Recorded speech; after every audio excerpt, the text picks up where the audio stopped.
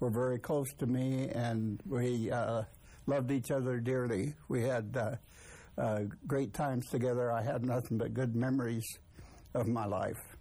I was in Sunday school, expected to be in Sunday school very regularly, and if I didn't, my sisters were the ones that picked on me and told me I should be there. So we were in Sunday school every Sunday, except in let me just put it this way. When I became 8 years old, I talked my dad into allowing me to go to the field with him on a Sunday, so I missed Sunday school and was to go out to the wheat field, and we were going to bind some wheat. In those days, we had a binder that was pulled by 4 horses alongside each other, and I was to ride on the outside horse, which was the lazy horse, and I was supposed to make him do his job as a worker.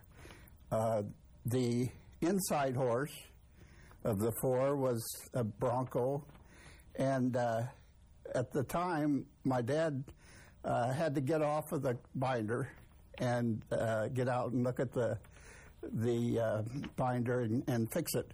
While he was doing that, I got into the inside horse, and I don't know why, but I went around to the inside horse, which was next to the cutting bar on the binder.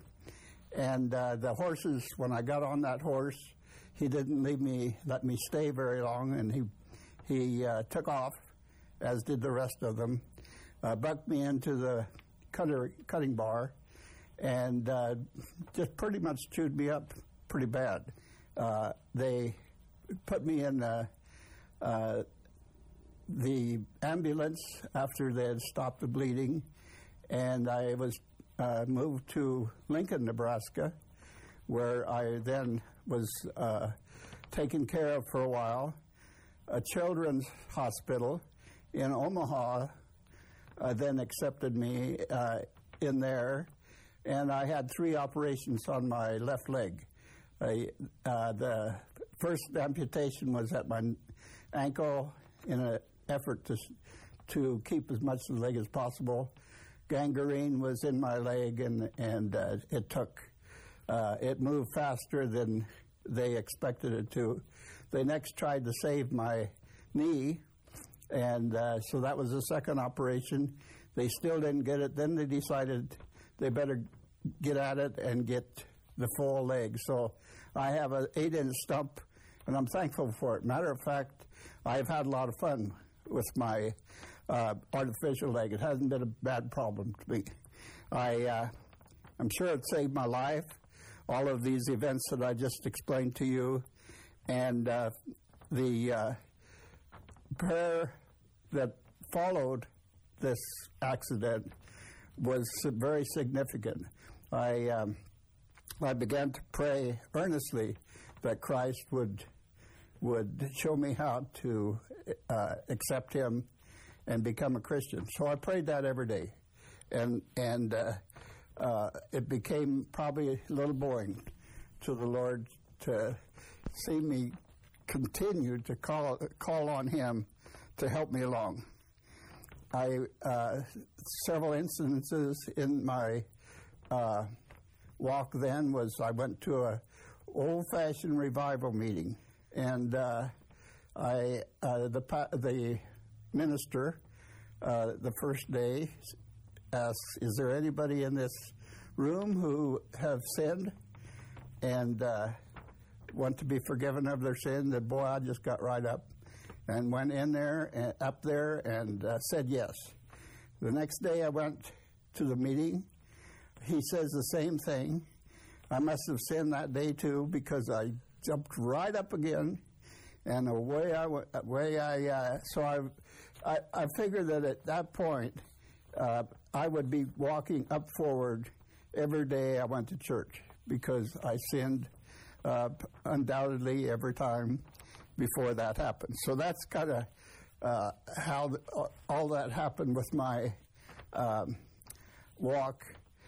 As I did that, after that revival meeting, and then then I went to a Billy Graham film. Not too many years after that, the Billy Graham film was Mr. Texas. And it was probably at that time that I realized that I needed to believe in Christ as my personal Savior in order to be saved. So that probably was the time that it happened. I don't know when it happened for sure, but I can say this, that if you want to think about it, was I saved when when I prayed to Christ that He showed me when to become a Christian? Was I saved when I went to those revival meetings? Was I saved when I went to the Billy Graham film? Or was I saved when I went to bed one night, asked Christ to come into my life? I don't know. And really, I don't care. The important thing to me is that He did, that I am saved. And I'm so thankful that He guided me through that, and that I'm where I'm at today. There's two verses that I feel that's very important in my way of salvation. The first being John 3:16, which we've all heard, "For God so loved the world that He gave His only Son, whosoever believeth in Him should not perish, but have everlasting life." And there's two things I think are important, certainly to me, about that. The first one is that Jesus is God's Son. We wonder, who's God? Well, that to me, it was very significant. But the most important, probably, of that verse is believe. The word believe. What does that mean, to believe in Christ? Does that mean that He's God? That where is that? Well, later on in life, and you'll find this happening in your lives too, the 1 Corinthians 15, 1-5 says that Christ died for us. He suffered and died. He arose. He went into heaven. Then later on we find He went to prepare a place for us. All of those things are significant to me and have meant so much as I've walked my life. Now, there was two other parts of that prayer. I told you I prayed for salvation that He showed me. I also prayed. I was from a poor family. I had an artificial leg, and I was worried about my job. Was I going to get a job that gave me sustenance to live the rest of my life? Was I going to be able to do that or not? I had a Kiwanis Club in my little hometown, Fairbury, Nebraska, about the size of Ephrata, and the Kiwanis Club kind of guided me through my high school years. They asked me to be a junior Kiwanian, and they saw to it that I didn't get good grades, but they saw to it that I studied, and I made it through there, believe it or not. After that, I heard that I was being given a free ride to college through the state. The state offered to take crippled children in those days to college, through college. So I went to a junior college for 2 years, and then I graduated from there and went on to Lincoln, Nebraska, to the university. After that, I farmed for 2 years, and then not too long after I started farming, a telegram. In those days, we conversed by telegrams, and I got a telegram offering me a job in Riverton, Wyoming, and the job was to be in a laboratory. I went to bought me a car. My first car was after I was out of high school and college, and I went to Riverton, Wyoming, and I had probably another thing that God gave me as a boss. He was a retired a Navy man, officer in the Navy. He liked me, and I can't tell you why he liked me, except I did like to work, and I think he figured that's the guy I want. So I worked for him for 3 years. After that 3 years, he moved to Ephrata, Washington, my boss did, and in doing so, he was developing a laboratory. He called my boss up here in Riverton and said he'd like for me to come there. And so I, through some things that happened there, I accepted that job. And that took me to a position where I was earning more money than I had anticipated in all of my life. So I had a tremendous job, and I had a tremendous boss. God, in my opinion, guided me right on through to get me the job that I had prayed for. Now, I then had a third prayer. Part of my prayer was, and you might think this a little bit selfish, but I asked for a good-looking, excuse me, I asked for a good-looking Christian woman to marry, and that I would raise a good Christian family. And in doing so, I don't really even have to tell you that was another certainly big answer to prayer. Barbara was very instrumental in helping me to grow spiritually. She plus our first pastor in First Baptist, whose name was Don Stoops, helped me grow spiritually beyond compare. And so I give them the two people here on earth that helped me to grow spiritually. And all three of those prayers, to me, are God's doing. I have no doubt about that. He led me through a life that I would never have ever dreamt about. I've seen different parts of the world because of various assignments that have been given, and so on. However, that's just a part of being a Christian. The other part that's significant to us is that how are we going to grow spiritually? There's two verses that I like. The first one is tremendously hard to remember, and that is, wait on the Lord. 4 words. And that sounds a little bit funny to you, but we so often try to live by ourselves or by our own thinking. God guides us if we let him do it. And that verse says to me, just wait, Bill, I'll be there for you.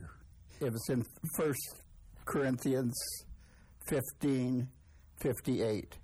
And that says this, therefore, my beloved brother, be ye steadfast, unmovable, always abounding in the work of the Lord, for your labors are not in vain in the Lord. That is a true statement from everything I've read in the Bible. There are things that happen to us that are good if we rely on working for him, doing our things. And it's made life actually fun for me also.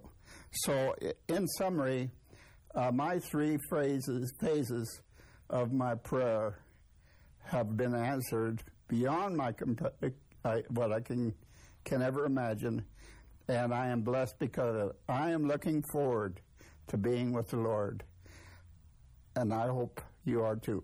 Thank you. 47 for Grace Point, so we could go places, but of course they've taken all of those out of service now, and so we can't get that. And I would like to take us to the Black Hills of South Dakota, because there, obviously, we would go to Mount Rushmore. And many of you have been to Mount Rushmore. I've only been once, actually, in all my travels. I used to make fun of the Dakotas until I went there. And there are some beautiful parts of the Dakotas. You have to look for them, but they are there. And one of them is the Black Hills and Mount Rushmore. And I was reading about Mount Rushmore again. We are all very familiar. The sculptor, of course, was Gutzon Borglum. And, you know, he never finished that work. If we were to go there, if we could go there this afternoon, we would see that the bust of George Washington is much more developed than the other presidents that are there. And it was Borglum's plan to finish that sculpture down around the chest area of each one of those figures, those presidents that are there on Mount Rushmore. And obviously he didn't get to spend it because he passed away. He didn't get to finish it. His son took up the task and didn't last very long before he too gave up. He ran out of money and was no longer able to work on that great monument to some of the presidents of the United States. Well, millions of visitors go there, but yet it stands as a monument really to an unfinished piece of art, isn't it? An unfinished memorial. And maybe that's fitting because our country is unfinished in that sense. We're still proceeding along.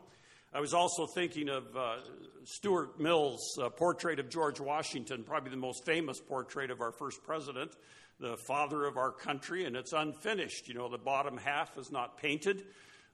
Mills, he took that to an extent where he continued to make copies of that painting, never finishing it, and I don't know why. But he never finished it. Another picture of unfinished business, if you will. There was a song that was sung at a 4th of July celebration that I watched on television. And there was a large orchestra, thousands of people gathered in the National Mall. And the closing song was "Let There Be Peace on Earth." It's an older song. And the crowd sang it together, swaying back and forth. And the lyrics went something like, "Let there be peace on earth and let it begin with me." Of course, all you have to do is turn the channel and you can see tanks rolling through the Syrian desert and all sorts of problems. We recognize that peace on earth is unfinished business, don't we? The search for lasting peace is another bit of unfinished business. And of course, we think in the pop world, the pop star, Michael Jackson, he died after great difficulty, and he was on his comeback tour, which was called, he was in London, "This Is It," and yet later on they rushed him to the hospital in cardiac arrest, and he died. Unfinished business, there's plenty of it. I think all of us have things in our lives which are unfinished, from the very mundane to the very important things, whether it be unfinished remodeling of a house. We are on our third house, and each one of them I've done remodeling on, and just wanting in my obsessiveness to make it complete, make it done. And then one of my wise mentors said, if you're remodeling a house, it is never done. And so it is unfinished business to the day that I go to heaven. It will be unfinished, much to my consternation. And there's many other things that are unfinished in life, and perhaps you have unfinished business. Whatever it may be. They may be very serious things like broken relationships, difficulties in life at work or school or different places. Unfinished business plagues every human being. One writer said that this happens all the time, and he writes, "We die too young, or we die too soon, or we die with our work unfinished, or we die with our dreams unfulfilled." And that seems part of the human condition, doesn't it? That there are things in our lives that never seem quite right. Things are askew, if you will, and we are struggling to finish the task set before us, struggling to live well and to be the people that God wants us to be, and yet it seems a struggle. And yet today, as we go to our passage in John chapter 19, we find the only person in history who finished everything perfectly. The only person in history to finish everything with perfection. That is an amazing, amazing thing when you think of all the people who have lived before us, all the people on earth now, and not one person except one has finished their life perfectly. Only Jesus Christ, we see in John chapter 19. We're doing a very brief Easter series. Last Sunday we looked at the high priestly prayer, as it's called. I like to call it the Lord's Prayer in John 17. Even though this is Palm Sunday, we would have to go back to John chapter 12 to read about Jesus' entry into Jerusalem. And so we are going to look today at the crucifixion as we look forward to Good Friday coming up at the end of this week. and then Resurrection Sunday next Sunday, where we will celebrate the resurrection. But I wanted to spend some time on some finished business, because all of us long to have things finished well, finished perfectly. If you're familiar with the Gospel of John, John can be divided into two major parts. Chapters 1 through 12 is Jesus' public ministry. Chapters 13 through 21 is Jesus' private ministry. After he arrives in Jerusalem, after what we would call a misnomer, the triumphal entry, Jesus turns his attention to his disciples, to his close followers, and in preparation of his crucifixion, his death, burial, and resurrection. In chapters 13 through 21, we see first of all, in chapters 13 through 16, there is the preparation of the disciples. It's a lengthy discourse or a teaching session in the upper room. And it's one long teaching session in those chapters. In chapter 17, as I said, he prayed for himself, prayed for his disciples, and he prayed for you, because he prayed for upcoming generations who would believe the gospel of the Lord Jesus Christ. And that's what we looked at last week. Chapters 18 through 20, where we're at today, is the passion and the resurrection. It is about Jesus' death, burial, and resurrection, his arrest. And then chapter 21 of John is the epilogue, or the conclusion of the gospel of the Apostle John. And so we are here today, and we are going to look at the crucifixion as recorded by John the Apostle. The 11 have left the upper room where they participated together. Jesus led them in the first Lord's Supper. He transformed the components of the Passover. It's called Messiah in the Passover, which Israel had been observing for millennia before. And every year they would observe the Passover in anticipation of the coming Messiah, the coming Savior that God was going to send, and promised to send clear back from Genesis chapter 3. And so Jesus had been arrested after in the Garden of Gethsemane, after they left the upper room. He was tried in a Jewish religious court and in a Roman civil court, and then condemned to death. And so we come to that hinge point of all of time, the crucifixion of the Son of God, the one perfect being who did not deserve this, and he took your place and my place. Isaiah 53:6 says that Jesus was delivered to death so that we might be delivered from sin and delivered to life. The crucifixion, in verse 16, it says that Pilate handed him over to them to be crucified. And of course, the Jewish, by Roman law, were not able to institute capital punishments, so there was a Roman cohort with him, and there were 4 soldiers per victim to be crucified. And Pilate hands him over to them, and they lead him out. But crucifixion was invented by the Persians, developed by the Carthaginians, and then perfected by the Romans. It was the worst and most horrible way for a person to die. In fact, if you were a Roman citizen, even though you might be a bad person, you were spared from the cross because the Romans would not crucify a Roman citizen. It was only reserved for the worst of the worst of the worst of the people there. Isaiah 53:7 in prophecy, foreshadowing what was going to happen in centuries future, tells us, the prophet Isaiah writes, "He was oppressed and he was afflicted, yet he did not open his mouth. Like a lamb that is led to slaughter, like a sheep that is silent before its shears, so he did not open his mouth." He was led away for crucifixion. Romans 5:8 through 11 tells us that God showed his great love for us by sending Christ to die for us while we were still sinners. And since we have been made right in God's sight by the blood of Christ, he will certainly save us from God's condemnation. For since our friendship with God was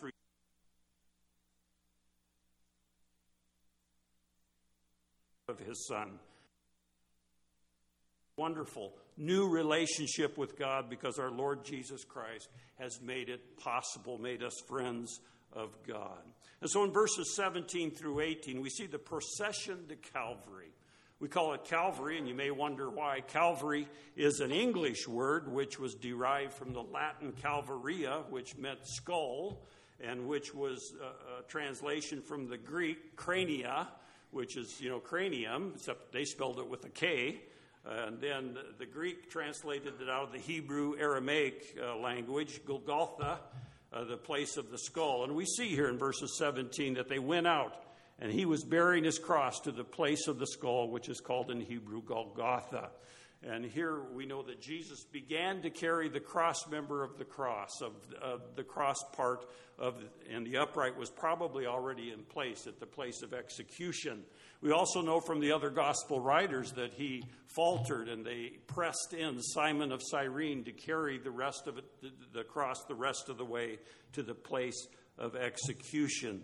Jesus willingly went to the place of death for us. The Apostle Peter tells us that Christ also suffered once for sins, the righteous for the unrighteous, to bring you to God. He was put to death in the body, but made alive in the spirit. The writer of Hebrews in chapter 9 of that book says, how much more then will the blood of Christ, who through the eternal Spirit offered himself unblemished to God, because our consciences from acts that lead to death, so that we may serve the living God. Again, the writer of Hebrews tells us, otherwise Christ would have had to suffer many times since the creation of the world, but he has appeared once for all at the culmination of the ages to do away with sin by the sacrifice of himself. He was the perfect sacrifice. In verse 18, it tells us he did not go alone. There they crucified him with two other men, one on either side, Jesus in between. They crucified him with two criminals. This fulfills three prophecies from the Old Testament. Psalm 22:16 prophesies and foretells about the crucifixion before it was even invented. Isaiah 53:12 tells us he was numbered with the transgressors. Isaiah 53:9 with the wicked at his death. This is a fulfillment of those prophecies. Overall, there are over 20 different Old Testament prophecies that are fulfilled in these events of Good Friday, what we call Good Friday. Now, we often call these guys thieves, but they're more than thieves because they were probably insurrectionists, maybe partners with Barabbas who had been let go, and Jesus taking Barabbas's place. They could have been murderers, but they were the worst of the worst, and that's why they were going to suffer such a horrible death. Jesus was placed between these two thieves, intended probably to disgrace the Lord Jesus Christ. But even in that position, the cross was fulfilling prophecy, because Isaiah said he was numbered with the transgressors in Isaiah 53. So this is the procession to the place of the skull, Golgotha, and where he was crucified, where there was this work of the people to crucify him. In 19 through 25, there's a prophetic fulfillment at the cross, more prophetic fulfillment. It penetrates all of life. Look at verse 19. Pilate also wrote an inscription and put it on the cross, and it is written, Jesus the Nazarene, the King of the Jews.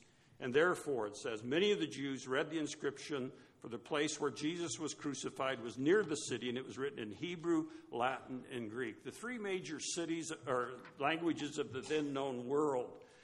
Jesus was presented there. He went to death for us. He's ascribed as the king, but his kingship is disputed, and yet it covers all things. When we think about it, Hebrew is the language of the religion. Greek is the language of philosophy. Latin is the language of law. And the three combined together to proclaim. Pilate had that proclaimed. When a person was crucified, they would carry a sign. Someone in front of them carried the sign of what their crimes were and what they were being crucified for. And this is the sign that was nailed to the top of the cross so everybody could read why he was being crucified. Jesus' kingship was disputed. Notice in verse 20 through 22 that as the Jewish people read it, as other people read it from around the world who were in Jerusalem for Passover that week, so the chief priests of the Jews said to Pilate, do not write the King of the Jews, but that he said, I am the King of the Jews. And for once, Pilate got a backbone, and he said, what I have written, I have written. And it was an embarrassment to the religious leadership of Israel. And he wrote it in a fulfillment of prophecy. Jesus' kingship was disputed, and yet it was written what was written. It was fulfillment of Psalm 22, verse 18, prophetic fulfillment at the cross. And then 25, second part of 25 through 30, there's proclamation. We see Jesus making proclamation on the cross. First of all, he honors his mother, and there's a courageous women at the cross. Look at let me back up here. In verse 23, The soldiers, when they crucified Jesus, took his outer garments and made 4 parts, and they gambled over the tunic, which was seamless. This tunic was similar to what a priest would wear, and so Jesus Christ was the great high priest. And it's the fulfillment of this prophecy that they gambled and divided his garments up, because a person who was crucified would be stripped of their clothes, and then the soldiers, the cohort, would gamble or take them or divide them among themselves. And then Jesus makes this proclamation at the second part of verse 25. But standing by the cross of Jesus were his mother and his mother's sister, Mary the wife of Clopas, and Mary Magdalene. These courageous women, if you read through this Passion Week, you notice that the women, they were the last at the cross and the first at the tomb. Isn't that interesting? And these 4 women stood by the cross. His mother Mary, his mother's sister Salome, the mother of James and John. We know that from other gospel writers. Mary, the wife of Clopas, and then Mary Magdalene. And so these are the women that are there, along with the Apostle John, because it says, and the apostle that he loved. And this is identified as John himself. And Jesus honors Mary. And in this respect, he tells them, when Jesus saw his mother and disciple whom he loved standing nearby, verse 26, he said to the mother, "Woman, behold your son." Then he said to the disciple, "Behold your mother." From that hour, the disciple took her into his own household. And so he made sure she was cared for. There are 7 statements recorded in the Gospels that Jesus made as he was hanging on the cross. And in Luke 23, we know he said that, "Father, forgive them, for they know not what they do." The believing thief in Luke 23, where he told the thief that believed in him, "Today you will be with me in paradise." Here in John 19, his words to his mother. And then Matthew 27, the 4th or central declaration, where he cries out, my God, why have thou abandoned me?" And the last 3 statements, he focuses on himself. Here in John 19, his body, his soul, and his spirit, as he gives up his spirit. Jesus knew all was completed. In verse 28, he says, "And this Jesus, knowing that all things had been accomplished to be fulfilled in Scripture, said, I am thirsty." And it tells them that they put up this sponge full of this sour wine, this watered down wine.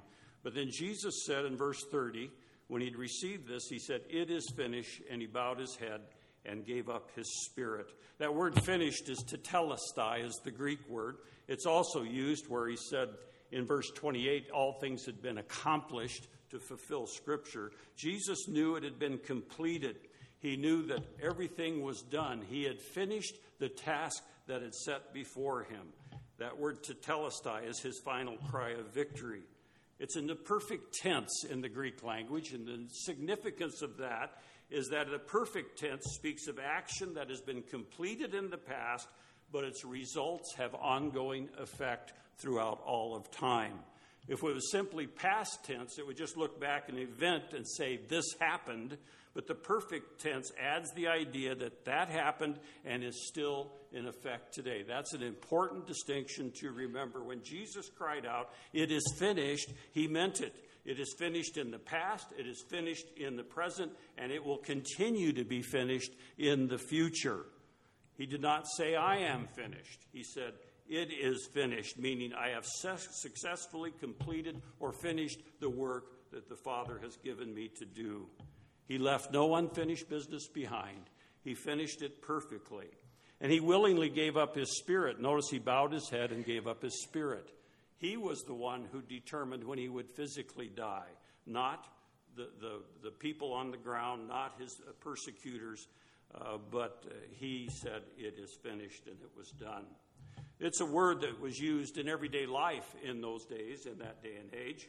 A servant, when they would report to their master after they've completed the work assigned to them, would say, "I am finished."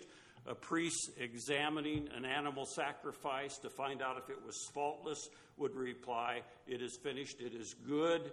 Jesus, of course, is the perfect Lamb of God without spot or without blemish. When an artist would finish a work of art or a manuscript, they might say, "It is finished." The death of Jesus on the cross completes the picture that God has in mind, that he has been painting, the story that he has been writing for centuries, because on the cross we understand the ceremonies and the prophecies in the Old Testament. It was the fulfillment of that. And so what was finished? That is the question. When Jesus said, "It is finished," what was finished? That is a good question. I got on an old classic commentary. It's Matthew Henry's commentary, written about 300 years ago. And it is a great commentary for his day and age. But he writes about 7 things that were finished or completed when Jesus cried out, "It is finished." First of all, the malice of his enemies was finished.